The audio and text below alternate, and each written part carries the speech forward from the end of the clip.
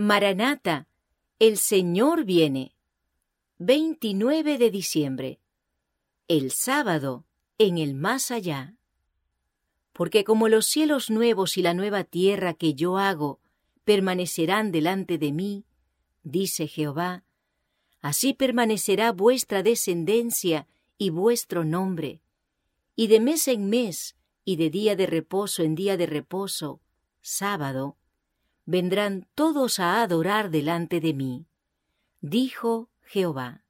Isaías capítulo 66, versos 22 y 23. Al principio, el Padre y el Hijo habían descansado el sábado después de su obra de creación. Cuando fueron acabados los cielos y la tierra y todo su ornamento. Génesis capítulo 2, verso 1.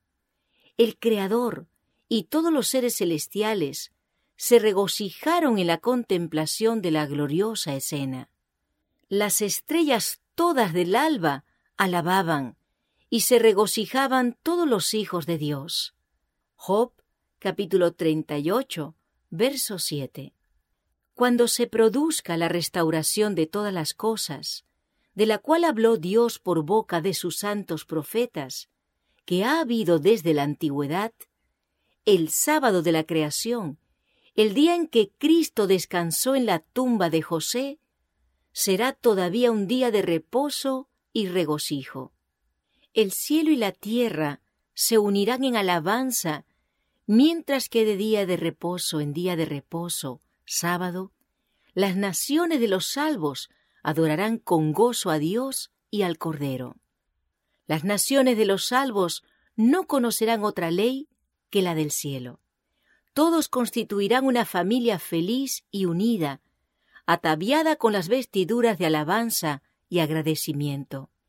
Al presenciar la escena, las estrellas de la mañana cantarán juntas, y los hijos de Dios clamarán de gozo.